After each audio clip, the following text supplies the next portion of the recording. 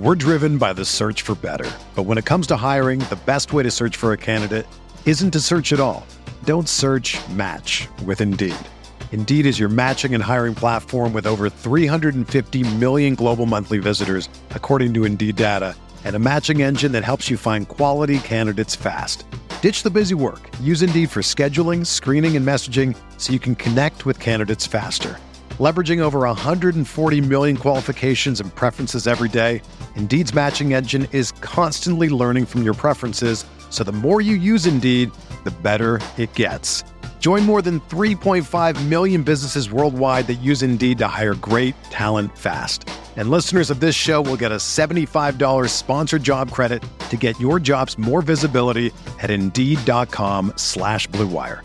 Just go to Indeed.com/Blue Wire right now and support our show by saying that you heard about Indeed on this podcast. That's Indeed.com/Blue Wire.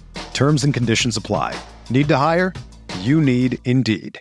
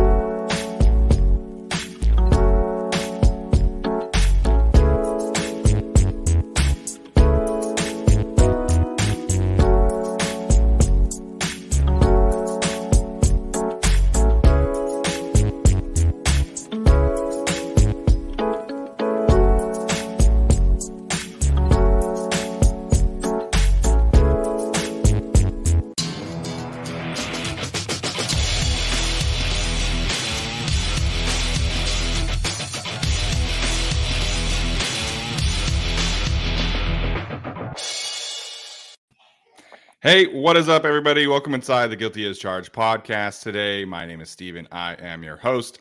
Coming to you live on a Saturday morning for our usual Saturday pre-game wrap-up of our coverage for the Chargers and Seahawks game. Joining me to do so are my guys, Alex and Tyler. We have a special guest today on the Saturday show, Mr. Arjun here. We're going to do a quick little edition of Chargers Analytics at some point in this show, so excited to have Arjun on today. Arjun, I just have one question. Why do you hate DJ Moore so much? Dude, he went to Maryland, so obviously he's a rival of Michigan, right? So I can't have him on the squad. And it was for the past, now it's been like 12 hours. It's been a back and forth affair with a couple characters on Twitter, but I'm sure we're probably gonna get a lot of questions about that at some point. Yeah, I'm sure as the trade deadline gets closer, we'll continue to get questions about that. It's all in good fun, obviously, but if it were me, I probably would not go at some Pro Football Focus guys about salary cap information, but that's just me. Alex and Tyler here as well. Alex, we'll start with you, man. How are you doing this morning? Doing good. I guess it's afternoon for you. Yep. It's 1 p.m. for you. It's 1 p.m. 1 p.m. Yep. Tyler, what's up, man? How you doing this morning for you, where it is 10 a.m.? It is 10 a.m. over here, and things are going great at 10 a.m. Really good. Yeah, should be a good morning. Excited to watch the UCLA and Oregon game later on today. Utah and Michigan both on a bye. I don't know what Rutgers is doing these days, but I don't know what Rutgers is doing either. I give up. Nice. As we always do, we will talk about the latest around the Chargers injuries. Unfortunately, a bit of an extensive week in that regard for the Chargers. First and foremost, it sounds like Keenan Allen is about a 50-50 chance to play this week. I was laughing at his quote earlier when he said that it's up to God. So I don't really know what the point of that is, Keenan, but we'll see what happens here. It sounded like earlier in the week that he was potentially not going to play this week. Now there's a chance. He said that he feels better, was a little sore in the week, but he feels better. Sounded like he was a full participant in practice yesterday. So, Tyler, do you ultimately expect Keenan to play tomorrow? And even if he's on a snap count, what are you kind of expecting from him if he does play? Maybe if God doesn't let him play, he'll tweet at God saying, WTF are we doing here? As far as Keenan playing goes, it might be limited, but frankly, whether he plays or not, it doesn't really move the needle for me. Like, this guy is barely making it to this game. Yes, he's questionable, but they don't want to have him have another setback. If he plays, it's minimal, and I'm happy to see him out there as he gets more reps before the bye and heading into the game against Atlanta. But it's going to be so minimal. And unless there's a point where you just can't get Keenan off the field because he just doesn't want to, the team is behind or whatever, and we're not going to see him that much. Mike Williams is the feature. They're going to sign Michael Bandy. They're going to try to feature Carter or something. Doesn't really move the needle for me. He's not playing that much if he plays at all. Someone put the brothel comment on the screen for a reason. I didn't put that on the screen. I didn't either. All right. Well, good stuff. Arjun, do you expect Keenan to play tomorrow? And if he does, what are you kind of expecting there? I don't think he plays tomorrow. I personally would not want him to play, honestly, but I don't think he plays just based on how Staley's kind of treated his guys. And I think, like Keenan said, it's like 50-50, but like earlier in the week, didn't he say like it was like I'd rather like make the decision for long-term health? I think he said it to that NFL reporter, Bridget Condon. So don't really expect him to play. If he does play, it says he's going to be on a snap count. So just bring him in for the inevitable 3rd and 1, 3rd and 2 that the Chargers always find themselves in, and let him eat against Tariq Woolen or whoever the Seahawks match up against him. Yeah, it sounds like it'd be Kobe Bryant mostly in the slot, but we'll see there. Alex, I guess we'll kind of pivot here to what the Chargers are going to do without Keenan Allen, and obviously Josh Palmer is out as well with the concussion. Sounded like Brandon Staley indicated that they are going to sign Michael Bandy to the active roster, but then potentially elevating Joe Reed or John Hightower. Well, what are we doing tomorrow with the Chargers wide receiver room? If it's up to you, Alex, kind of what's the game plan here with Mike Williams, DeAndre Carter, Michael Bandy, like this hodgepodge group of Jason Moore who can't play on offense either. So what are you doing tomorrow with the receivers? Hope Mike Williams has 150 yards. I mean, that's probably what they have to do, right? And I think, in all fairness, considering what the last game was with Surtain, just clearly blanketing Mike Williams the whole game, this should be a much more beneficial matchup against the Seattle secondary, even if they have Tariq Woolen and like some of these guys who have played well in the secondary. I do think Mike Williams has a very favorable matchup here. But the depth behind him, DeAndre Carter's wide receiver 2, I guess, not in the way I would have wanted. And we've already kind of talked about, DeAndre Carter already having to do a little bit too much, more than someone who was brought in to be a kick returner / wide receiver should do. And then I guess you have Bandy and Moore and Reed and like these litany of guys behind those two. So, I mean, really what you're probably realistically getting is a lot of Austin Eckler. You're getting a lot of Sony Michel probably in passing sets too, with Joshua Kelly out, which is not something that I want, but it's probably something they have to do. And Donald Parham is out of this game as well, and so you're getting a lot of Gerald Everett. And so I don't know, like this is a very bare bones offense at this point, and they're just kind of limping into the bye, hoping they can sneak out another win here. But I don't know if there's a lot the Chargers can do other than just kind of hope the Seattle secondary doesn't play as well as the Denver secondary, which is a realistic expectation. Yeah, I definitely don't expect, the Seahawks to play as well.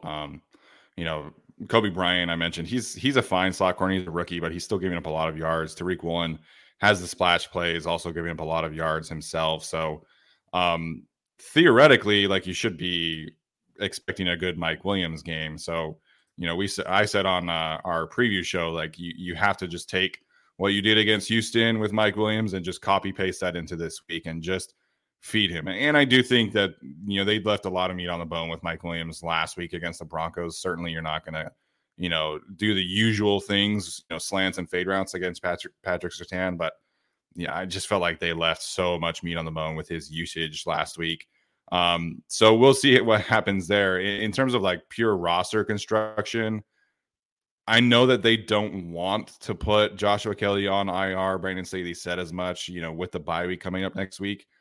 I don't think they have a choice. Like, I think you have to put Joshua Kelly on injured reserve to give you some roster flexibility, because what are you going to do otherwise in terms of elevations, right? Are you going to have Otito and Christian Covington inactive? Are you going to make, Eamon Ogbongbemiga inactive, and that's going to hurt your special teams ability? So to me, the simple answer here is put Joshua Kelly on short-term IR, and then you sign Michael Bandy to the active roster, and then 4 weeks from now, you kind of reassess. Or you could cut Jason Moore, since you won't use him on offense. So I don't know. Like, I almost wish that they had the roster flexibility to just be able to like treat this like a preseason game and just activate Joe Reed, activate John Hightower, activate Keelan Dawson, just see who sticks. See if anybody of those guys can make a play. But, they have too many injured guys right now. So, Daniel Popper as well kind of echoed the same thoughts that it's going to be Michael Bandy and then Joe Reed, because he has some chemistry with Justin Herbert, who get a call up. And I hope we see Joe Reed, whether that's just as a returner, give DeAndre Carter some plays off. But I hope Joe Reed gets an opportunity to play at least like 10 snaps tomorrow, but I doubt it. It depends. There's one receiver, I don't know who it is, but one of these receivers is going to be unused and useless and maybe get 2 snaps, and that's about it. I think that ends up being Joe Reed, but I'm a little curious if they just, for one game, because Carter is doing so much on offense, if Joe Reed is potentially their kickoff returner this game. Maybe not punt returner, but in terms of kickoff return, give Carter a few snaps off. I could see it. To me, I don't think it really matters I'm not saying it doesn't matter, but as long as the Seahawks are kicking the ball in the end zone, regardless of who's the kick returner, they should be taking a touchback. But yeah, I think Steven said it best. Like, Carter's been doing a lot, and like when he has taken the ball out from the end zone, it really hasn't been that pretty. So I wouldn't mind a switch to Joe Reed. But again, if the Seahawks are giving us a touchback and as 5-point favorites in this game, they should be taking the easy 25 yards. Yeah, absolutely. And I messaged the guys here. I'm kind of over DeAndre Carter as a starter. I know that he's been a great story for the Chargers.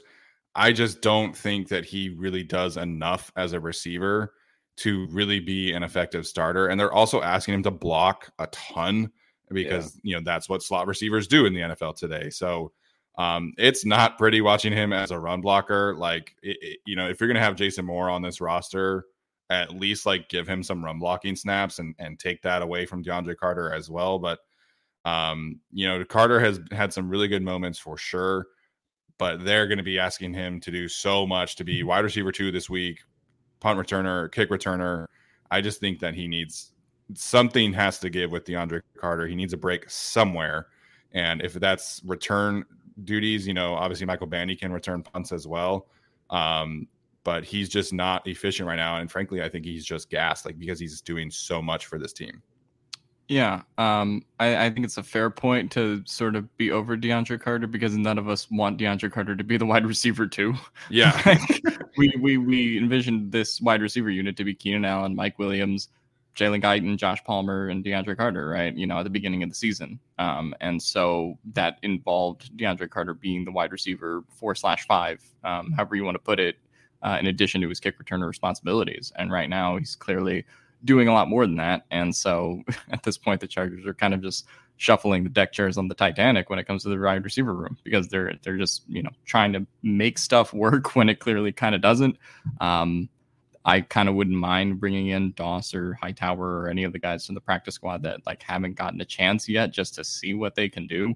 But yeah, at this point, it's pretty, I don't know. Like, I almost past Bandy, like, I think it's almost pointless to talk about the wide receivers, because it's just going to be like whoever just gets open, and Justin will throw the ball there. At this point, I totally understand being over DeAndre Carter, but at the same time, like, I don't know what the guy can do at they this don't have point, a choice, because, right? They don't have a choice. Yeah, responsibility. Yeah. So from a tight end perspective, obviously Donald Parham being out, it's pretty straightforward. Richard Rodgers will probably play a lot more. And then from a running back perspective, Isaiah Spiller is going to make his debut from the season, which I think a lot of people are rightfully excited about. Me particularly, I wish that they would I hope that they give him a pretty decent role from a pass catching perspective. I can't imagine that he's going to steal a ton of carries away from Sony Michel.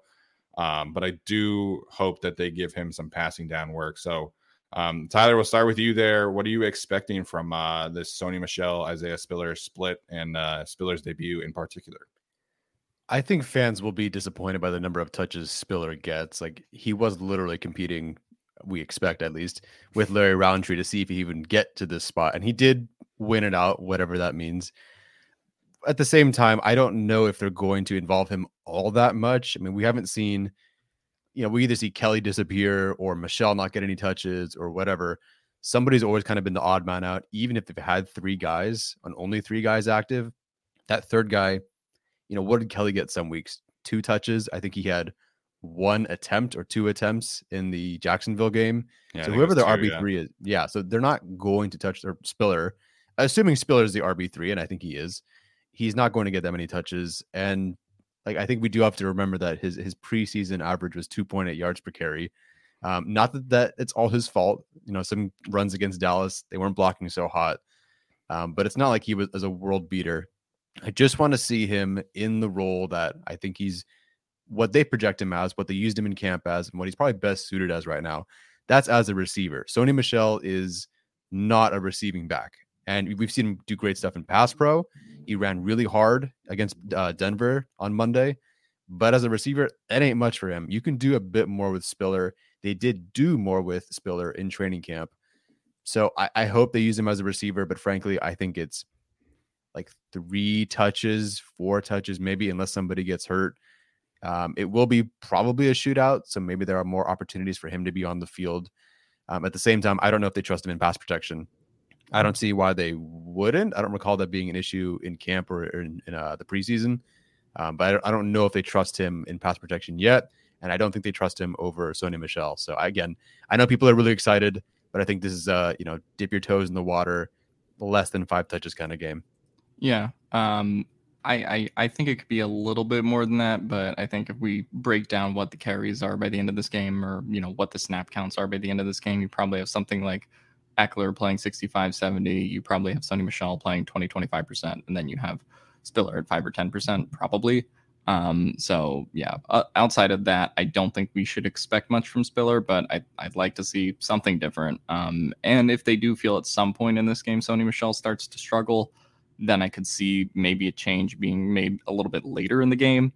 But at this point, I think that's probably what we're headed for. I think Tyler's being generous. I don't really think it's going to be a shootout with how many offensive injuries there are for the Chargers. And I mean, Tyler Lockett hasn't practiced all week.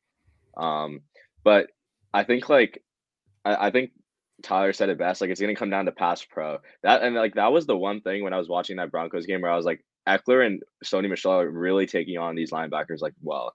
Like, there was a lot of times like it seemed like Broncos had a free rusher right up the middle, and Eckler and Michel would kind of stonewall them. And I don't know if Spiller's ready for that. And like that's kind of like my thing where I feel like they should only be using him on. I mean, I'd want to see him run the ball, but use him in just passing situations where he's not blocking, where he's going to be running a route immediately, or manufacture a screen to him, something like that. Just get him in space. Because in pass pro, like we just don't know if he's ready. Obviously, we didn't really see much in the preseason, right? But I think like when it comes to like running play action, you're probably not going to see him in there because running backs are mostly pass protecting there. So I think it will be interesting to see how many touches he gets. I think I'm leaning with Alex and Tyler, where it's probably going to be less than 5, even like less than 5% of the snaps. But I think it's going to come down to how much they trust him in pass protection. Yeah, I think that's a spot on point. I remember that article from Daniel Popper where he was kind of highlighting the pass protection standpoint. And, Derek Foster, the running backs coach, highlighted that Spiller definitely wants to be good at pass protection. He definitely has the desire to. There were some good reps. He had a couple good reps against Kyle Van Noy in particular. Foster told Daniel Popper, but there were a lot of misses as well. And that's to be, that's understandable. And there was in the All In video, there was that thing with Joshua Kelly last year in the preseason game against Seattle, where he thought that he had to go outside and he kind of ended up chipping for no reason when a linebacker and a safety came up the middle and sacked Chase Daniel. And then, Joshua Kelly's on the sideline. Was that my guy? Was that my guy? And Derek Foster was like, yeah, that was your guy. So a lot of pass protection is mental. And I'm glad you pointed that out. Arjun with Sony and Austin Eckler, they were both incredible on Monday night in pass protection. There were multiple reps where both of them just, hit Singleton or hit, I forget the other nine, Jonas Griffith, I think his name is, takes them head on. And both of them had a lot of quality reps in pass protection and they needed that. So, I tweeted this, but you could tell when the Broncos figured out hey, there's Corey Linsley's not in this game and he's not coming back. And they just started sending, everything out towards the middle for, all of their pass defense scheme. So thankfully Corey Linsley will be back this week after having food poisoning. So pass protection, big issue for sure. I think that's it for Chargers injury discussions. As far as I know, there's some other people who are banged up. There was a Sebastian Joseph Day ankle injury, and late in the game, you could see him kind of limping off, but he's playing, so I guess it's not that big of a deal. So, Arjun, if you want to pull up your analytics presentation, we'll get to that. And then we're going to do our weekly picks, and then we'll kind of wrap it up with our we'll take some questions if we have time and give some final thoughts on this matchup. So no baseball talk in the chat. This is not a baseball time. Oh, sorry. No, ignore me. I'm trolling Padres fans. Just ignore me. No, you're good. You're good. I get it. Padres versus Phillies has been fun. All right. So I'll add Arjun's analytics presentation here to the screen. And then we'll get some intel on this matchup from the Chargers and Seahawks game. Okay. You guys have my thing up on the screen? Yep. Okay. So, I'm gonna go through a couple of things outside of the report I put together because I think it's meaningful. So first off, the Chargers have been awful versus the blitz this year. So you can see they rank 30th in offensive EPA versus the blitz. Which is really, really bad. The good thing for the Chargers is the Seahawks are dead last when they blitz. So it's kind of one of those unstoppable force meets another unstoppable force, or in this case, it's the opposite of that, right? So an immovable object meets an immovable object. Yeah, there we go. But yeah, so I think part of this reason is just Chargers don't have anyone that can get open when teams blitz, right? That's usually Keenan Allen's role, but Mike Williams is not that guy. Palmer hasn't been that guy. So obviously I think this is a Keenan Allen related stat, and it's a good way to point out how much Keenan Allen means to this offense. But then again, when the Seahawks do it, it's not very impressive at all. And just looking at the Seahawks, they rank 20th in EPA per play. When teams blitz against them, they do tend to have a negative outcome on average. So the Chargers blitz has been pretty effective so far in 2022. We saw them kind of just tear up that Broncos offensive line, but I'm sure Steven can talk a little bit about how the Seahawks offensive line has kind of improved, right?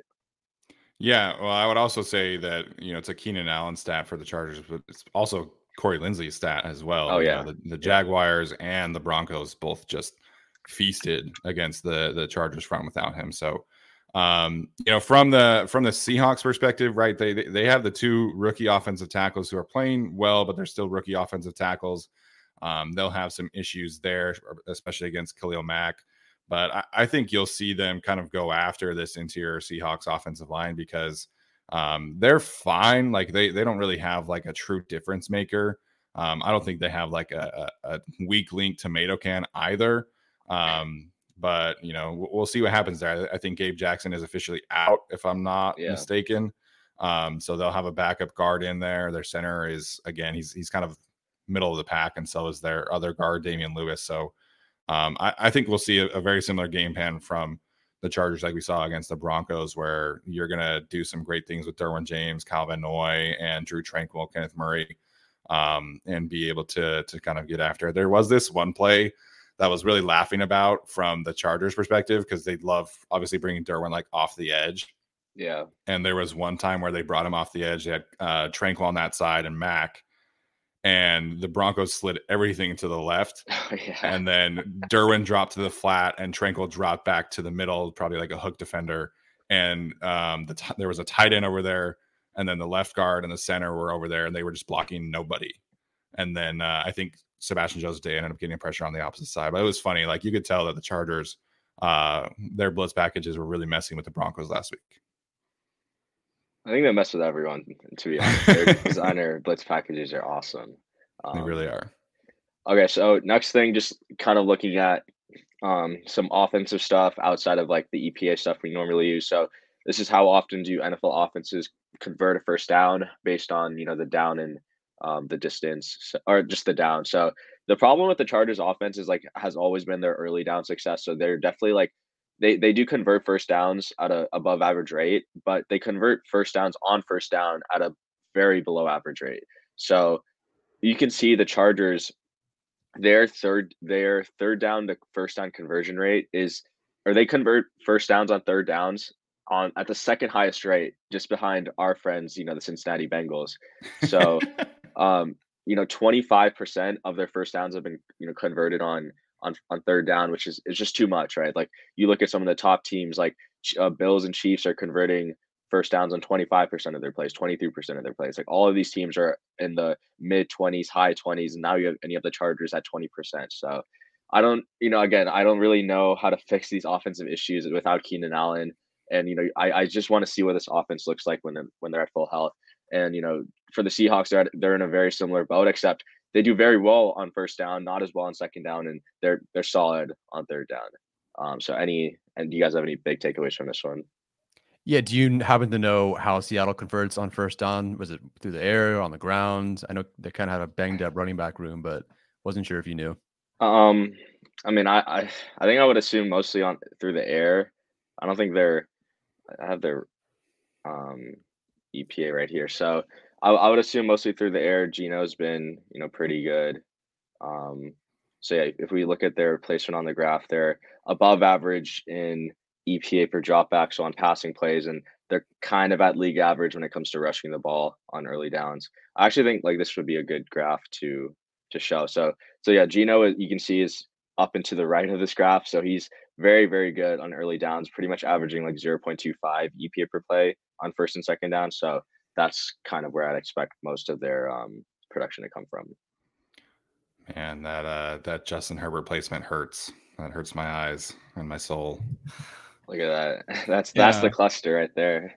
Yeah. And I guess the Seahawks also being kind of one of these like really good teams on first and second down maybe helps the Chargers a little bit in terms of their struggles to get off the field on third down. So, I mean, if they can at least force them to a third down, that might be a thing. But yeah, that okay. I saw Herbert next to Wentz, and I think we can move on. Well, we can zoom in here and we see Geno next to Allen and Mahomes, and we can. No, but that's correct actually. Yeah, and that's the thing. Like Geno has been absolutely nails on third down. So like, even if you Chargers get the Seahawks into these like third and long situations, it's like it's not a guarantee that the Chargers are going to get stops. And I mean, it's never a guarantee with this Chargers defense that they're going to get a stop. 3rd and 13, and JC Jackson's holding Cortland Sutton, which that was just I kind of had a bad feeling for JC after that one. But yeah, so just looking at defense real quick, this is how often defenses allow a conversion on first down. So again, this is like the problem with the Chargers defense. Like, they sometimes allow a lot of first downs on first down, like 26%. They've allowed a first down on 26% of their first downs. Like, that is one of the highest marks in the league. Like, that probably ranks in the top 5. Where they do have a lot of successes, they're pretty good on second down. And, to their credit, they have been really good on third downs at times. And I think part of that is playing guys like Russell Wilson, who just can't get off the field, can't stay on the field. There you go. But yeah, like the Chargers defense has, I think, been pretty solid in games where like they've needed to step up. The Seahawks defense, on the other hand, is an absolute privilege, and that's kind of why they're at the bottom right here. Yeah, so I mean, I think that's why a lot of people kind of expected this to be a high-scoring affair. But we'll see with what happens with the Chargers injuries and everything like that. Obviously we'll get to our predictions here in a second, but I think it should be, at least for Herbert, it should be a good bounce back for him, at least from a quality of life standpoint, if you want to put it that way. Yeah. Okay, so I'll just run through the last couple of graphs. So this is I know a lot of people have been kind of talking about Herbert's ADOT, and they do have some. I think the qualms are fine. Like you can see that there's a higher density of passes behind the line of scrimmage in 2022 compared to 2021, and his intermediate throws. So you can think like this area right here, this blue part is 10 to 20. The density or the rate at which he's throwing those intermediate balls are much lower, or not much lower, but they're definitely lower than what they were in 2021 for obvious reasons. I think the other part is he actually has been throwing the ball deep through the air. Not that it's really been working out, but so basically the change in Herbert's air yards or throw type, throwing the ball behind the line of scrimmage a lot more in 2022, hasn't been throwing the ball in the intermediate range as much, but he has been airing it out just a little bit more. Yeah, so I mean, a lot of this makes sense. You watched, especially the last game where it was screen to Eckler, swing pass to Palmer, screen to Eckler, swing pass to Palmer. So that's one of the reasons. This graph is one of the reasons that I would love a Kendrick Bourne addition to this team. Yeah. Be able to really access the middle parts of the field at a higher level. Obviously, people are asking about Elijah Moore. That's the dream, but the Jets are not going to trade him. I think that would be really foolish for them. But you can go out and get a guy like a Kendrick Bourne, or Tyler's kind of talked about Terrace Marshall. He's an unproven guy, but there are options available to the Chargers if they want to go make a move. But it's also why I just think this team really needs to get to the bye week and just be able to kind of adjust to what the new personnel is like, and adjust to Keenan being back, and adjust to all these things. So health perspective, schematics perspective, this team really just needs to get to the bye week, and if they can do it at 5-2, that would be fantastic. So my biggest takeaway from seeing a graph like that is go get Kendrick Bourne and get to the bye week and make some adjustments. Yeah. Okay, so I'm not going to go through everything just because the report's obviously pretty long. I'm just going to go through the graphs that I think are important. So Seahawks, they run 11 personnel pretty much 50% of the time, which is the fourth lowest rate in the NFL. I think the thing with the Seahawks is they have a lot of their tight end room is pretty solid. Noah Fant, Colby Parkinson, and then Will Dissly. Will Dissly did get the 3-year, $24 million extension. So Seahawks, I think, have the highest rate, or one of the highest rates, of 12 personnel usage in the league, and one of the highest usages of 13 personnel in the league. And if we see how they perform, they're very good out of 11 personnel. They average 0.158 EPA per play. They're pretty unpredictable. They don't really run or pass much over expected. And they have run, most of their plays out of 11. Out of 12 personnel, they haven't been as effective. They do pass 8% more than expected out of 12 personnel, but it really hasn't translated to anything, working as much. So I think the more receivers the Seahawks get on the field, I think it works out better for them. And then out of 13 personnel, it's they don't really do much. So I guess just watch out when they're in 11 personnel. When they go a little bit heavier, there's not really too much to worry about. Yeah, I would imagine if Tyler Lockett doesn't play, I would imagine you're going to try to run as many 2 tight end sets or whatever as you can. Yeah, I agree. Just looking at the Seahawks personnel again, Dissly and Fant are the 2 top guys. So when they run 12 personnel, it's most likely going to be them 2. Parkinson comes on for 13 personnel. And Metcalf and Lockett are the guys. Goodwin and Eskridge do mix in at the wide receiver 3 position. But yeah, it's mainly a 2 guy receiver room that we need to worry about. Yeah, it's reminds me a lot of how the Browns run their personnel packages too. Oh yeah, 100%. Okay, so I'll just make this my last one because I think or we can look at one more after this. But just Seahawks efficiency out of each offensive formation. So they actually do very well out of empty, which is pretty interesting. I didn't figure Geno Smith to be that much of an empty guy, but he seems to thrive in it. They're averaging 0.33 EPA per play, which is outstanding. Out of shotgun, they average 0.15 EPA per play, which is the formation they've run the most plays out of. And then, out of pistol, they aren't as successful, averaging negative 0.07 EPA per play. And out of empty, shotgun, and pistol, they do pass at least 6% more than expected. And then when they go under center, they do seem to run a lot more over expected. So, they do run more over expected. So some formation tendencies that we can pick up on and, watch for during the game. I mean, that makes sense with Pete Carroll. I feel like that's always what they've been doing. Even regardless of offensive coordinator, it's like get under center, run the ball. Yeah. Okay. Last thing I want to look at is the Seahawks run defense, because again, like I know this is probably going to be another week where I'm like the Chargers need to be able to run the ball to win, especially if Keenan's not playing and Palmer's not playing and Parham's not playing. So there are a lot of exploitable sides to the Seahawks. So when teams run the ball outside the tackle on the right side, they're averaging above a 0.2 EPA per rush, which is absolutely crazy. So we talk about how, Trey Pipkins and Zion Johnson have been doing solid. I would say outside of this Broncos game, they're going to have a good game, because that's where the Seahawks defense definitely struggles. I believe Chenna lines up over the left tackle, so I would definitely try to run away from him since he's been having a pretty good year. And the other gap where the Seahawks have struggled is when teams run between the tackle and the guard on the left side. So this is between Filer and Sawyer. This isn't necessarily like Chenna's role. I would say this is more like Al Woods or like Poona Ford or something like that. Mm-hmm. So there's two gaps where they've definitely struggled the most to defend so far this year. And if we look at like the Chargers and like how they can attack those gaps, like unfortunately, like weirdly enough, the two gaps the Seahawks are the worst at are the two gaps the Chargers rushing offense struggles at. So again, like Alex said, immovable force meets immovable force, but I think I'd lean the Chargers offense in this sense, because I think the Seahawks defense is nothing to write home about. But that's a Trey McKitty stat right there. Oh yeah. Oh yeah. But yeah, so that's all I had. So I don't know if you wanted me to check anything else, but I didn't want to make it too long today.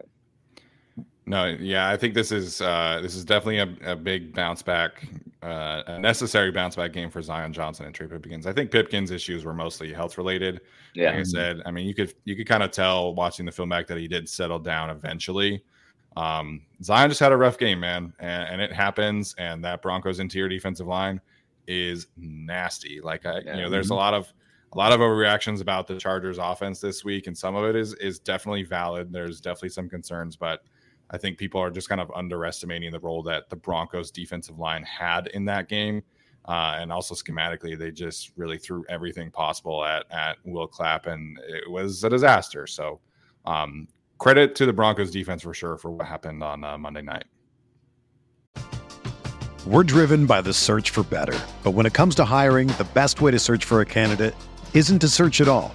Don't search, match with Indeed. Indeed is your matching and hiring platform with over 350 million global monthly visitors, according to Indeed data, and a matching engine that helps you find quality candidates fast. Ditch the busy work. Use Indeed for scheduling, screening, and messaging so you can connect with candidates faster. Leveraging over 140 million qualifications and preferences every day, Indeed's matching engine is constantly learning from your preferences, so the more you use Indeed, the better it gets. Join more than 3.5 million businesses worldwide that use Indeed to hire great talent fast. And listeners of this show will get a $75 sponsored job credit to get your jobs more visibility at Indeed.com/Blue Wire. Just go to Indeed.com/Blue Wire right now and support our show by saying that you heard about Indeed on this podcast. That's Indeed.com/Blue Wire. Terms and conditions apply. Need to hire? You need Indeed. All right, so we'll get to our weekly picks. Obviously, Arjun can tune in here as well.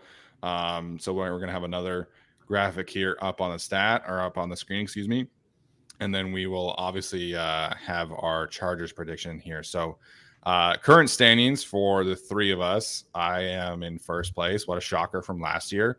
Hopefully that continues. 15-9 for me, and then Alex and Tyler are both 13-11. So Alex gets to go first this week, and then it'll be Tyler and then me, and then we'll snake it over there. So this is an ugly, ugly week of NFL games. There's not a ton of great lines, not a ton of great games.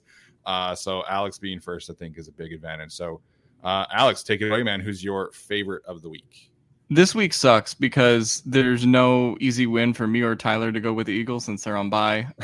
So that's depressing. But I will have to go with Tom Brady and the divorced Pirates over the Carolina Panthers. 13-point favorite. We're not taking, money spread or any point spread or anything. But yeah, Carolina is done. I mean, they're just traded Christian McCaffrey, traded Robbie Anderson, and the Bucs need to bounce back at some point. So, that feels like a pretty safe one. And then again, I thought Packers Patriots was safe a couple weeks ago. So never know with any of the double-digit lines, I guess. Yeah, thankfully this Carolina team seems to actively be trying to also lose. So that kind of works out in your favor there as well. Yeah, I think the biggest point spread. Also, quick update, because I know people are watching and it just got announced Wilson is not playing. So now it's Brett Rypien or whatever versus. I'm kind of rooting for a Brett Rypien, like 100%. I want that chaos so bad. Like a 300-yard, 3-touchdown kind of game. Yeah, just like Geno Smith and Brett Rypien just out producing Russell Wilson on the same week would be amazing. Carson Wentz also on IR, Alex. Oh yeah, because he's a coward and he's gonna miss the Eagles game. Yeah. Oh, he didn't already play them. He played them in Washington, but not in Philly. They put him on IR a week later, and that Eagles game is like the last of the 4-week IR. So it seems kind of intentional to miss that one, but I don't know. I don't think he's getting that job back anyway because I think Heineke's gonna play well enough. Heinicke, every time he plays, I swear it's like you root for him. He looks pretty good, and they keep finding ways to replace him. Like, let the guy play, man. I know. Like, give the Washington team someone who will like throw the ball to Terry McLaurin. Like, that's really what you kind of need. Team? And not that Heineke's like above a league average quarterback, but like at this point, I think he probably gives you a better chance to win than Wentz does. I don't know. Yeah. I want to see Sam Howell, man. That'd be fun. That too. Yeah. All right, I'm going to go with the thesis paper over the Chicago Bears. When Bill Belichick comes out and just talks about your entire offense for a 5,000 word paper, you're going to put up negative points. So I don't love it, but frankly, I think New England is fine, and Chicago is just kind of a mess. And Bill Belichick is just going to make that hell for Justin Fields. Yeah, poor guy. Is that game in New England or Chicago? I don't know. Chicago. Okay, so that's a Patriots 24 Bears. No, Patriots home game. Oh, that's a Patriots 24 Bears 164-yard run from Khalil Herbert kind of score probably. Well, just like a 24-3 game if they're lucky. Pretty much. Poor Bears, man. Poor Bears. All right, so my favorite of the week, I am gonna go with. I've picked them a few times and it hasn't really worked out, but I feel like this should be a good matchup for the Baltimore Ravens against the Cleveland Browns.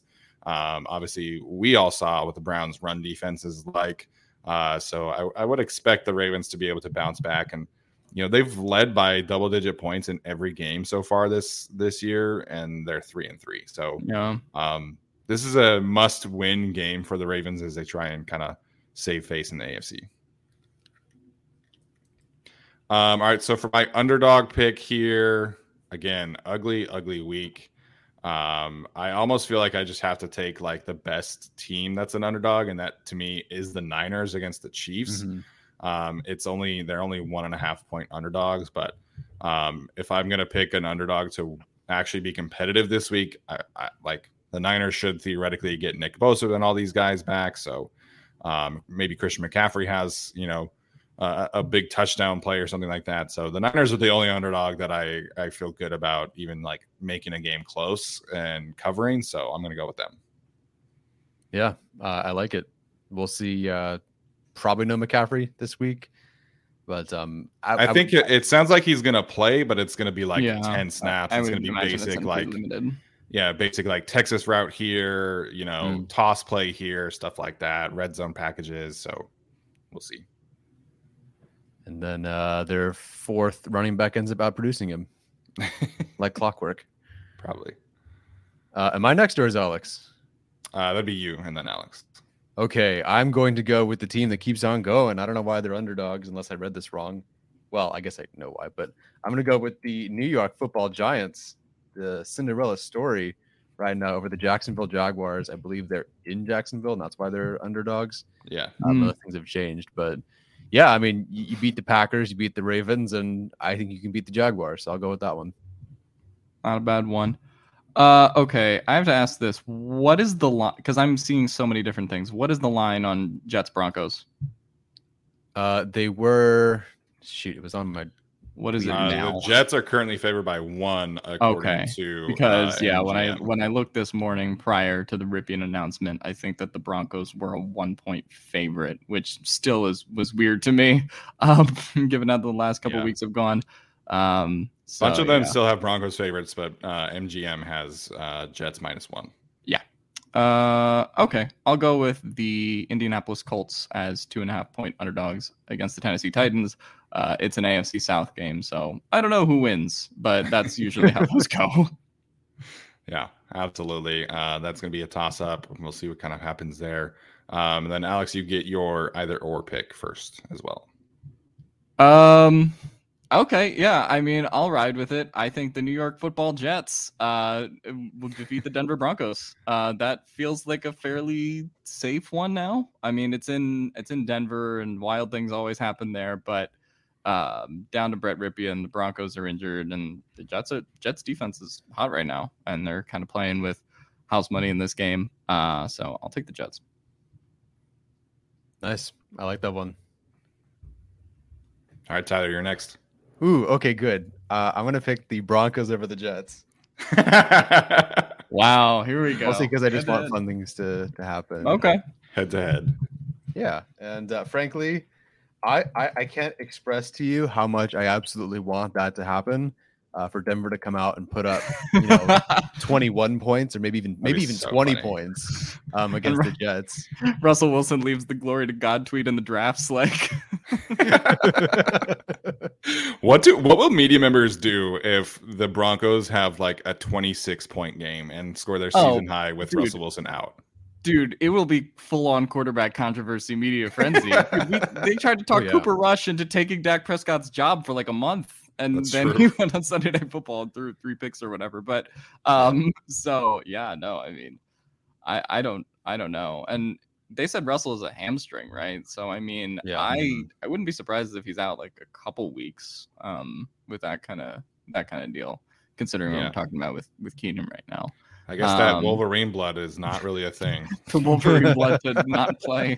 So I could see Denver winning that game with a potential upgrade at quarterback, but I think I'll stick with the Jets and Sauce Gardner, probably defensive rookie of the year right now.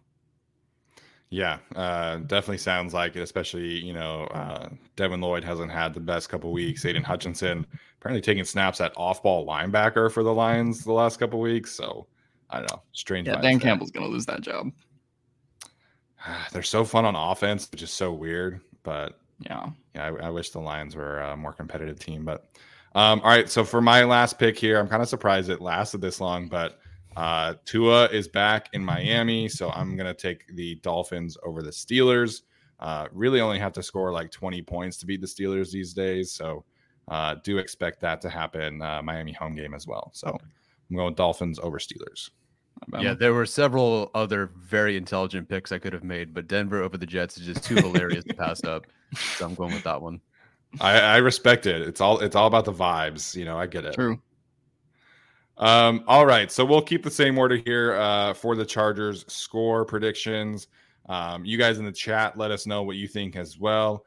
And we'll have some fun with this one. I would expect. Obviously, Seahawks coming into town. We got the Uchenna and Nwosu revenge game. Geno Smith also potentially a revenge game, although things obviously ended pretty well with him in the Chargers because he was a back quarterback. But I like how Derwin was kind of talking about his experience playing with Geno from his rookie season, potentially giving them some intel. So we'll see what happens here. But Alex, we'll kick this off with you first and foremost. What's your score prediction for this week? I'm excited for this one. I think I'm going to pick the Chargers to win the game. Very positive of you. But it's just like something just feels wrong about this game. And man, if JC Jackson didn't just get benched, I would feel a whole lot better about him going one-on-one versus DK Metcalf for a long amounts of time. But then again, if something does go wrong there, Brandon Staley has also indicated that he's not, afraid to, pull JC and put in Michael Davis in that case. I don't feel good about this because Geno Smith has been so good. And if Tyler Lockett is able to find a way to play in this game, then that creates problems for the Chargers secondary. But like Arjun said, I do think Seattle is a pretty exploitable team in terms of what their weaknesses are, particularly on defense. And, obviously their offensive line is sort of a work in progress right now. Obviously some places where they've gotten better there, but I still think the roster, like in theory, if you put the Chargers roster against the Seahawks roster, then it should, the Chargers should win 9 times out of 10. Even with the injuries, I think that's fair. Even with the injuries, but I don't know. I don't think the Chargers should be favored by 5.5 for this game. I don't know why they are. Aside just from like injuries and randomness, and they're at home, which I mean, with the Seattle fans that might fly down, I don't know how much of a home field advantage that is. We'll see. I'll say Chargers 27-26. Wow, 1 point win. Okay. I don't feel good about this one at all, just because of how hot the Seattle offense has been. Could potentially turn into like a semi shootout kind of game, although I don't think it will because of the injuries. But the Chargers secondary worries me going against this type of Seattle offense that has had a lot of success on first and second down, and Geno Smith has been able to really propel them on third down, which has been a problem for the Chargers going back a couple years, but particularly this year. I will say before Tyler jumps in, if Tyler Lockett plays or doesn't play, I frankly am not worried there. Like Bryce Callahan has been one of the best slot corners in the league over the first 6 weeks, and so it's going to be a battle for sure. But I'm not expecting Tyler Lockett to have a huge game this week. I think if there is a receiver for the Seahawks that's going to go beast mode, obviously it's going to be DK. But we'll see. Again, Tyler Lockett might not play. That might be a mute point, but I trust Bryce Callahan in that matchup if Lockett does play. Yeah. Did you see the compilation of Tyler Lockett falling down after the catch? No. I have not seen it. Someone said I respect Tyler Lockett trying not to take a hit after every catch this season, and it's like 12 plays of him catching the ball and immediately going down or just pretending fall over. This he doesn't. He just doesn't get tackled. He just slides almost. He'll basically just quarterback ditch and slide or whatever. It's pretty funny. Okay, so I feel about as quote unquote bad about this game as I did the Cleveland game because this time Geno is playing better than Brissett. The Browns had a much better rushing attack, but I feel like Kenneth Walker with I think Thomas Martinez pointed out the broken tackles, the missed tackles forced. 24 missed tackles already this season. He wasn't even what's he have 40 50 touches maybe of the start of the season because he wasn't even a starter until last week. So it was 12 missed tackles forced against the Cardinals in one game. 12. Gee, does that sound like that could happen again this week? Yeah, I mean, I do think the Chargers defense. I'm thankful. Okay, I'll pick them to win. I'll say that I'm going to pick the Chargers to win because I feel like the defense at least showed us a pulse. They showed us something against the frankly very bad and potentially banged up Russell Wilson-led Broncos offense. But they did show me that they could still play defense. And there is some hope in that if JC is for whatever reason terrible, they will potentially bench him again mid-game. I don't know if they will. Did you just say the sentence, there's some hope they'll bench him mid-game? If he's bad. Imagine you teleported back to March and that was the sentence you said. Oh, God. Yeah. If he's bad again, and I don't know what will constitute him being bad enough to be benched again, they might. So not going to stick with it. I'm not going to watch DK get 300 yards of offense against JC this week, which, hey, that could happen based on the way he's looked. I don't think a lot of people in the chat are picking 30 plus points for the Chargers. I just don't see it. I mean, you don't even have your kicker first off. You don't have Kelly. You don't have your RB2 or your real RB2. I think it's possible someone like Spiller makes some sort of mistake. Herbert didn't look super sharp last game. You have to rely a lot on McKitty in the blocking game again, which really sent their run game backwards to start the year. So I think the run game is down a bit. I'm assuming Pipkins is a bit healthier, but I don't know that for sure. I don't know what kind of status he's at. There's no Palmer, and I think they can replace Palmer's production and what he's done, but I don't know that for sure. So I'm going to go definitely not 30 points. I'll go 26-24 Chargers. The spread a couple days ago was 52.5 points. I'll go say they go under that. I think the defense does a little bit to keep the Seahawks down. I think the offense jumps down a little bit because of just little pieces here and there missing that really kind of exposes their depth.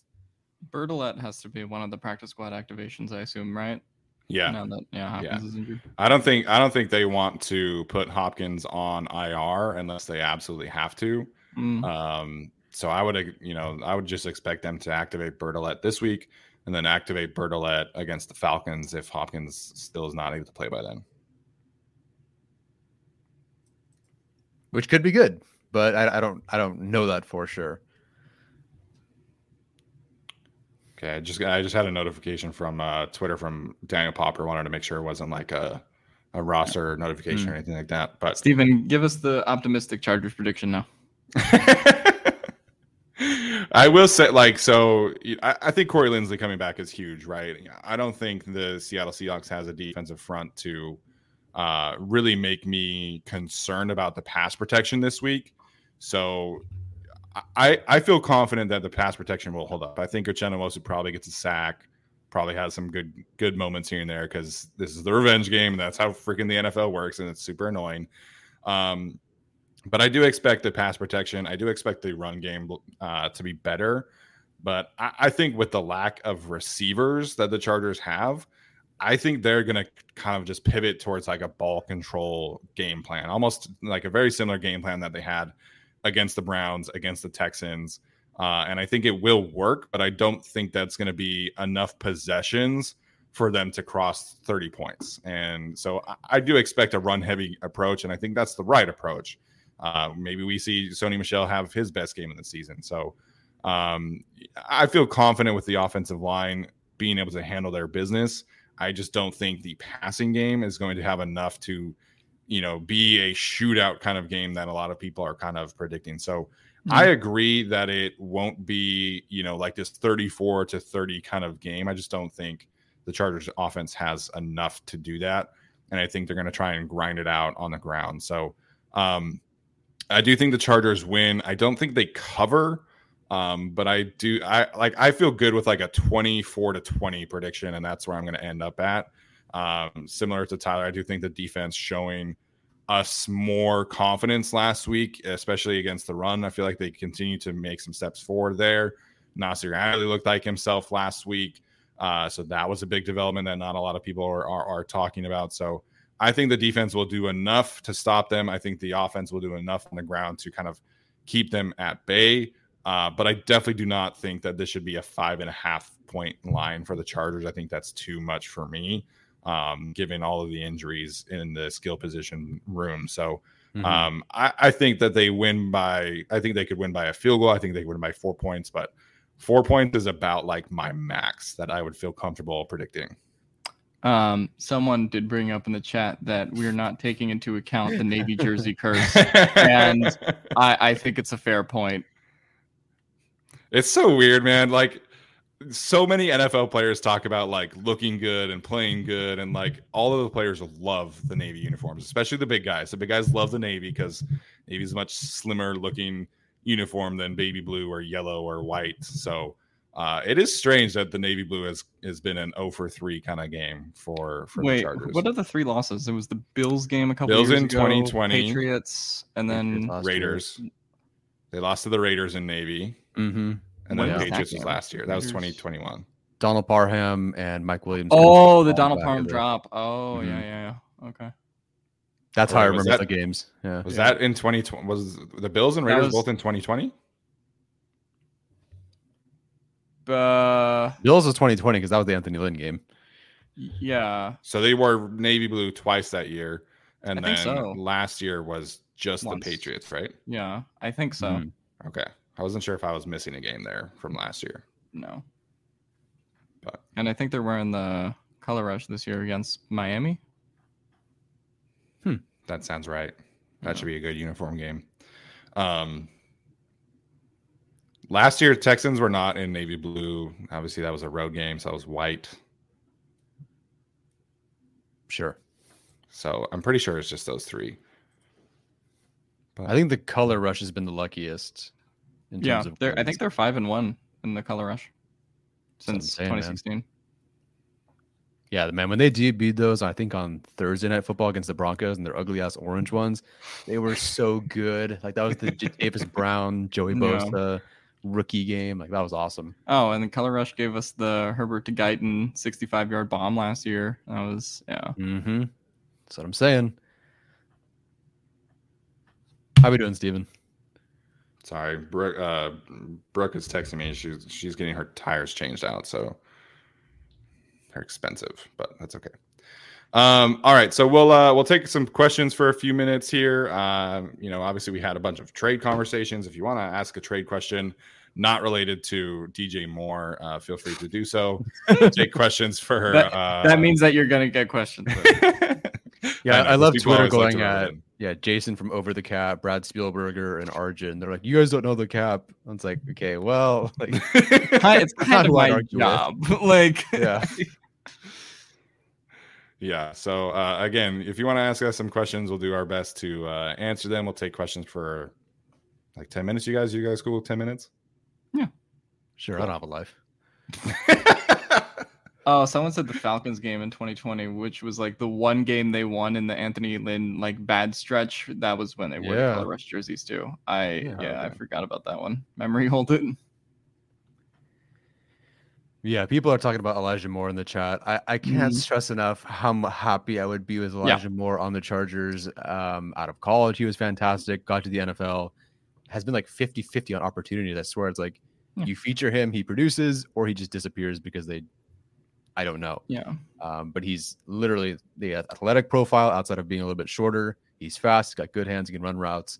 I would love Elijah Moore, but it's not going to happen. Yeah. I don't think Elijah Moore is going to happen just because I don't see the Chargers investing that kind of pick at this point. And I think at I don't know what they would be willing to give up at most, probably like a 4th or 5th, like at this point. So I feel like that takes them out of the Elijah Moore conversation at receiver.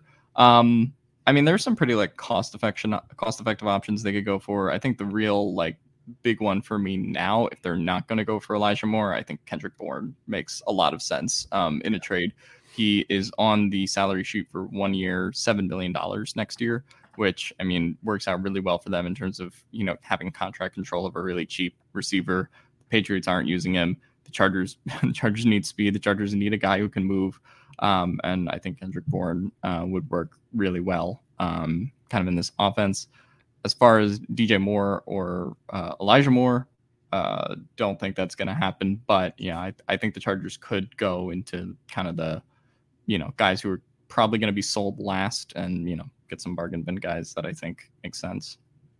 Yeah, the DJ Moore thing is just it's there's no chance. Like there's just no chance for the Chargers to make him work, and both from a cap standpoint and also from a draft capital standpoint. Because I mean, they just got a second, a third, and a fourth, and next year's fourth for a running back who is expensive and can't stay healthy. Like you're talking about a young receiver who's been 1,000 yards player for I think 3 of his 4 seasons, and the first one was really close. So there's just no chance that the Chargers are in on DJ Moore. There's none. Like people can stop talking about it.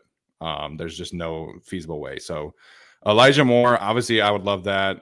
He was one of my favorite players in his draft class. And that would be a fantastic addition. But again, I just the Jets, why would they trade Elijah Moore? They have no reason to do that. So, it's not like he's been an unproductive player. It's not like he's been a character concern. He just wants the ball more, and that's an easy fix. Just give him the ball more. Like, I just don't see it. Yeah, I mean, they're sort of in a weird position too because they're 4-2. Why are the Jets going to sell at 4-2 when the defense is playing as well as it is? And they still have Garrett Wilson and Elijah Moore and like all these guys in the receiver room who can produce. Obviously, have found their running back, one of the future in Breece Hall. Maybe Zach Wilson should just like play better, and then that would solve like a lot of these trade concerns. I don't know. Yeah, they're still like a bottom tier EPA per draft back team, and that's obviously a problem. So Kendrick Bourne is a good one. Tyler's talked about Terrace Marshall.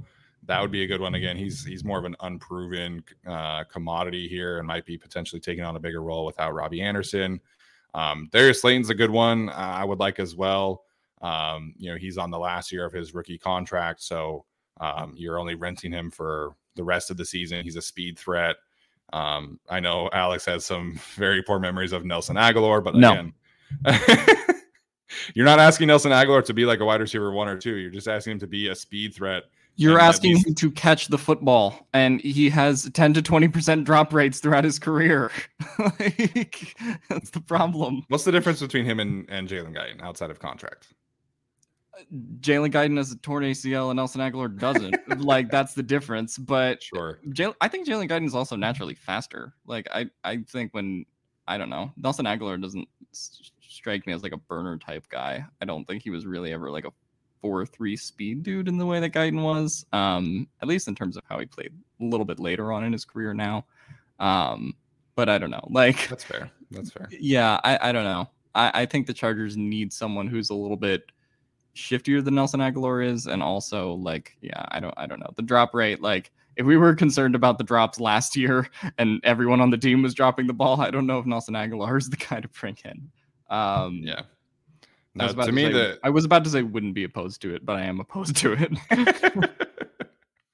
To me, the most natural trade candidates are Kendrick Bourne, because he's familiar with a lot of what the Chargers do from his time with the Niners and Shane Day. And then you could talk about any of the Saints guys, Traquan Smith, Marquez Callaway, both guys obviously, well-versed in the Joe Lombardi passing scheme. So both guys theoretically available through trade. So that's where probably I would focus my attention at is preferably Traquan Smith, because he's a speed guy, or Kendrick Bourne, because I think he would just do a lot of good in the intermediate game. He's a good blocker, good after the catch guy. So that's where I would focus my attention from a receiver perspective. Edge wise, I would love another pass rusher. Jerry Hughes, again, probably the best option there. Affordable contract. He's been productive. He could be your edge 3 when Joey Bosa comes back at the end of the season. He can start for you right now. That's where I would focus there. Or you could, target a young player that's kind of in a logjam situation as well. You could talk about maybe Samson Ebukam in San Francisco, who's kind of edge 4 for the Niners, played for Brandon Staley. That would make a lot of sense to me as well. I guess where I'd look, and I don't know the answer to this, but where would the Chargers be willing to admit that they were wrong at? Because receiver, I don't know if they're willing to say that, unless Palmer's hurt for longer or whatever, they're not really willing to say that, we messed up on Josh Palmer. I think they want to make that work. I also think they want to make Chris Rumpf and Kyle Van Noy work. Obviously, they want to make J.C. Jackson work, and not that they're trading for a corner. Where do you think they'd be most likely to admit that they were wrong? And I think that's where they would make some sort of change, if anything. Is that safety? I think it could be safety, but I feel like they are comfortable with Nas and Alohi playing, at least in some capacity. Obviously, I don't think they trade for a corner. They already have too many, arguably. Mm-hmm. I think it would be pass rusher. I think it would be Kyle Van Noy is not really giving you much as a pass rusher. Chris Rumpf, clearly not kind of a starter caliber player. So I think they would try and ramp up the efficiency from Kyle Van Noy and Chris Rumpf and give them limited snaps. So I think it would be pass rusher, if anything. I agree. I don't realistically see a move at receiver, although I would love one. The Josh Palmer one's interesting because Holden said in the chat, we remember a couple of years ago when Joey Bosa had the second concussion, and then he missed about a month after that game. And then that's also true. Yeah. Yeah. Josh Palmer obviously had the first concussion in the preseason, now has a concussion again. I don't think they would, admit that they were wrong on Josh Palmer in some sort of franchise, building way for the future or anything. But I do think if the Chargers do make a trade at wide receiver, it's because they think Josh Palmer could be out for a while. Don't know if that's the case, but just based off of what we've seen with re-concussions, I do think that's going to be interesting. Yeah, that would definitely be a good way to put it, or for them to not phrase it, sell it, I guess. Josh Palmer's out for, X amount of games, extended period of time. We need to get going. We're now 5-2 heading into the bye. Let's make a move. So someone the deadline also is November mentioned 1st. ASJ from last year, because I do believe he missed like Mhm. 2 or 3 weeks after the second concussion. Don't remember exactly, but Yeah. I could see Palmer missing some time, honestly, but his situation is a little different though because he passed protocol during the game, Mhm. and then Daniel Popper said on Wednesday is when he started reporting symptoms. So I don't know. Lots of questions about Joey Bosa's status going on. Jake C, a couple others asking about it. My understanding of the surgery that happened after the Jaguars game, so week 4, was that it was an 8 to 10 week recovery, and that so 8 weeks would have put him obviously week 12. So that's the Chiefs game, I believe. Arizona. Oh, that's Arizona. Okay. So 10 weeks would obviously be much after that. So if it's a 10-week thing, then you're talking about him playing like the last 4 games. Yeah.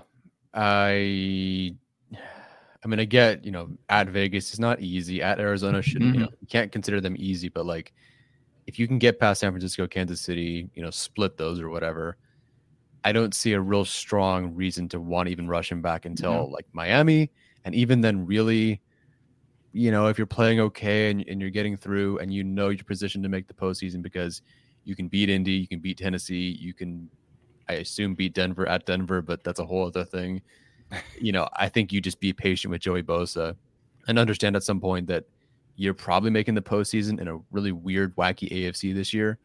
And I think you just, I think it'll take longer than we maybe expect, or maybe the fans hope. This is why, I mean, even though they were ugly wins, like I think it was huge to get the wins over the Broncos that they did, over over the Browns, over whomever, because I mean, just the playoff positioning in the AFC is going to be crazy. And if you can beat Seattle this week and get to 5-2 entering the bye, have a chance, I think, to win in Atlanta, although that's a East Coast game, so never know with them. And Atlanta can also be a sneaky team. But if you can realistically get to 6-2 or 5-3 by, the probably 2 or 3 weeks before Joey gets back, that also gives you some margin for error in terms of, how you could approach the situation and play it a little bit more conservatively if the team is, still flying high at around 6-2, 6-3, whatever it is by that point. Yeah. I'm trying to find a Joey Bosa recovery time. I'm pretty sure I remember it being like an 8 to 10 week thing. No, it's definitely long term. I don't remember what I talked about with Jameson, but it's going to be like, it was longer than shorter, whatever it was. I think they said like the earliest he could possibly come back was like the San Francisco game, and that was like even like way over kind of the evaluation. So I think that he's probably out like 2 weeks past that, but I don't know. Mm-hmm. Yeah, I would just look to December. Do you want to send him out 2 road games against Arizona and Vegas? I think like something like Miami, December 11th. You're at home for 2 games. You're not traveling, whatever. I think that's kind of where you end up. So yeah, PFF reported on October 2nd, Joey Bosa is expected to miss 8 to 10 weeks with a groin tear. There you go. Unfortunately. In terms of Slater coming back, there's a chance that he could play like the last couple of games, but again, wouldn't bank on it. Yeah, I mean, I think he's kind of in a Hunter Henry-ish position from 2018, where it's like maybe he plays the last couple games. If the Chargers make the playoffs, can make a playoff type push. But yeah, I think as of now, I would kind of assume he's out for the rest of the year until we're told. Until the Chargers are like in that position for the playoffs those last 2 weeks or so, and then maybe then Slater is ready to go. Man, some wild takes about Keenan Allen in the chat today. I can kind of understand. It depends where you're going with the Keenan Allen takes. I get it from the fan perspective. Like you can see the out, you can see where you'd save money. You could see where, Keenan's been hurt. You can see where you draft a receiver. Like I understand, but again, just after watching him this past year, I have zero doubt that he's far and away better than Mike Williams. Not a knock on Mike Williams, just Keenan Allen's that good. And I think replacing him with the mystery box option is rough. That said, I think we all agree that something has to be done about that contract. So restructure, heck, another year extension or something. Something has to be done about that cap hit next year. Yeah, I mean, heading into this season, I fully expected a restructure after the year. Just made too much sense to free up some cap space. But people talking about cutting Keenan after the season or trading him, like, we're all watching what this offense looks like with Keenan Allen. And should they have prepared better for this life without him? Absolutely. We've talked about it. This is they were banking on a Josh Palmer breakout season, and it hasn't happened. He's been injured, but when he wasn't, he was not very good. So you're asking so much of this offense to be effective without Keenan Allen next year. Like, I can't get there. Like, I think, to me, the receiver plan is pretty clear. Like, next year you draft one early on in the season and early on in the draft, second, third round, hopefully somebody that can actually threaten the field vertically. And then that person is your Mike Williams replacement after the 2023, 2024 season, depending on what you want to do there. But talking about cutting Keenan Allen after the season is ludicrous. Yeah, I think that if the Chargers had drafted a receiver like in day 1 or day 2 of the draft this year, then Sure. I think that could have like been a possibility to like move on from Keenan at that point, but they didn't invest any wide receiver resources in the draft. They invested in Mike Williams and invested in Keenan Allen. So at those are your two guys, and I think they were hoping for more with Palmer by this point, and maybe if Palmer really like had ascended and taken that step, then that could also be a discussion too. But at this point, I don't see any real benefit to cutting Keenan Allen. No, he's still too good. To me, he was still, a borderline top 10 receiver last year. And I get the frustration. He hasn't been on the field. Hamstring injuries can be really tricky. So once he comes back after the bye week, I fully expect to start seeing regular Keenan Allen. I mean, obviously, he won't be like a Pro Bowler this year because he'll have missed too many games. He won't hit 1,000 yards. But him coming back after the bye week is going to be huge for this offense. And it's not too many excuses. Guys get injured. He re-aggravated the injury. Shit happens sometimes. Yeah, I can't wait to see Justin Herbert getting back to Keenan Allen. Like, just from day one, Herbert with no practice is like, Keenan Allen the entire game sometimes. Against the Jets, it was, 14 targets. There's just something different. There's a comfort level for Herbert. You don't turn the ball over as much, although it hasn't been all that much this year. You find him on third down. You find him on fourth down. You move the chains with him. He's also technically your best 20-plus yard deep threat. Maybe not 40 yards, but your best 20-yard deep threat, I think, is Keenan Allen still. I know people will disagree. Whatever. Him back, it'll be huge. Yeah, and like Keenan, even week 1 versus the Raiders this week or this year, like I think he probably had like 50 or 60 yards by the time he got out, and he played a whole quarter and a half. So he is just so important, especially if people want downfield shots and like opening that part of the offense. Like that's what Keenan contributes to as well with his route running ability, and we saw that a little bit in the Raiders game as well. Yeah, and I think you can transition the receiver room down the line to be not Keenan Allen centric, and I think that we'll see this receiver room be very different next year. But like Keenan Allen can play for a very long time with Justin Herbert. It's a chemistry thing, it's a route running ability thing. So barring more injuries, like I think Keenan Allen absolutely stays on this roster longer than Mike Williams does. I felt that way in the summer, and I still feel that way going forward. I feel less certain about that, but if I had a gun to my head, I would pick Keenan. Just the way they also made Mike Williams' deal was like, yeah, we like you a lot, but like for 2 years. Yeah. Keenan's deal after this year is 2 years left, right? Yeah, both of them have 2 more years. So in theory, yeah. They're gonna have to pick between the two of them at some point. Yeah. But yeah, just officially, since we're talking about it, Keenan Allen is under contract through 2024. After the 2023 season, they could cut him and save $23 million.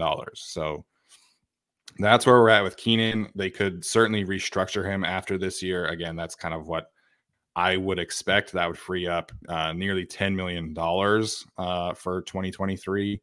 And then that would lower his cap hit again for 2024. So that's where Keenan is at. In terms of Mike Williams, again, he's same kind of contract in terms of the timeline. So they cannot cut him next year. Next year they would take on a $26 million dead cap hit if they decided to cut him. However, in 2024, they could save $20 million by cutting him. It's taking on a $7 million cap hit. So if they wanted to restructure him next year, that's not really a super effective move. They would only save $5.5 million in cap space. So, Mike Williams will be on the roster next year. Keenan Allen will be on the roster next year. It's just a matter of probably restructuring Keenan to free up some cap space. So there you go. Unless you guys have another question you wanted to get to, I think that's a good place to stop. One more, Todd Miller. For odds we make a move before the deadline, let's go over under 10%. I'll say under. When is the deadline again? No, the 1st? Yeah, November 1st, I think. So it's like not next Thursday, the Thursday after that, I think. I will say I think I'll go over 10% a little bit just because they're on their bye week now, particularly, and like they can take the chance to reevaluate things. And if they want to make a trade, the positioning of the bye now probably makes it a little bit more likely. But positionally, I don't think they're trading for a wide receiver. I still don't think they're trading for like an edge defender or something. So, I mean, those are kind of the two positions I would look at anyway. And maybe I'd go like 15. Yeah, if I say over, it would not be by much, right? Yeah. I think there's a good chance that they make a free agency move if they get out there, but they obviously did the Andre Roberts and Dustin Hopkins thing last year. I don't think it's out of the question that they make some kind of change over the bye week. Yeah. I don't know if it would be a trade. Again, I feel like they have some easy trade targets out there that would be pretty cheap. Throw a 6th-round pick for Traquan Smith or something like that. 5th-round pick for Kendrick Bourne, whatever it takes there. But it's not super high. I would say, again, if I'm going over, I would say like 15%, 20%. I definitely think there will be some reconstruction at a couple areas of the team. I think the bye week last year was when they decided to pull the plug on the KJ Hill experiment, and then they brought in Andre Roberts. So that was around that time. So, I mean, there can be some moves made. I just don't think it's going to be, what people want in terms of like a DJ Moore or like any of those kinds of players. What's up, Tyler? What are you looking at? Just scrolling Twitter. Okay. Sounds good. Again, I think they could certainly make a move, but it's not going to be a big one by any means. All right. That's going to do it for us today. Appreciate everybody tuning in. Appreciate Arjun for sticking through the first part of the show and doing his analytics presentation. Obviously, great information there. Alex, any final thoughts before we head out for today and ahead of the game tomorrow? I pray to the sports gods that we can win a game in these color rush jerseys. They look good enough to the point where we should be able to win one, and maybe we can just halt the Geno Supernova for 1 week. So I hope that the Chargers win tomorrow. Go Brett Ripien. Yeah. That'd be great for the content, man. Brett Ripien having a great game would be hilarious. But yeah, I had a feeling last week that we'd see JC Jackson be back to his normal self. That didn't work out. So just be average this game, my guy. Just don't be awful this week. That'd be fun. But like I said, I feel okay about this game. Like I said, I think this is an offensive line, defensive line game. And I think the Chargers have the edge on both sides there. So excited to see how that plays out. Excited to see Morgan Fox, Sebastian Joseph Day, Austin Johnson, and even Jerry Tillery get after it on defense. So should be fun. Tyler, Alex, appreciate it. Again, if you're listening to the audio version of this, please leave a rating or review. We always appreciate all of the positive feedback on those audiences as well. So we'll be going live pretty much directly after the game tomorrow, since it's an afternoon game. So it will be about 15 minutes, 20 minutes after the game. We'll keep you guys posted, but hopefully it'll be after a win. So again, thanks so much for tuning in today, and we'll see you tomorrow.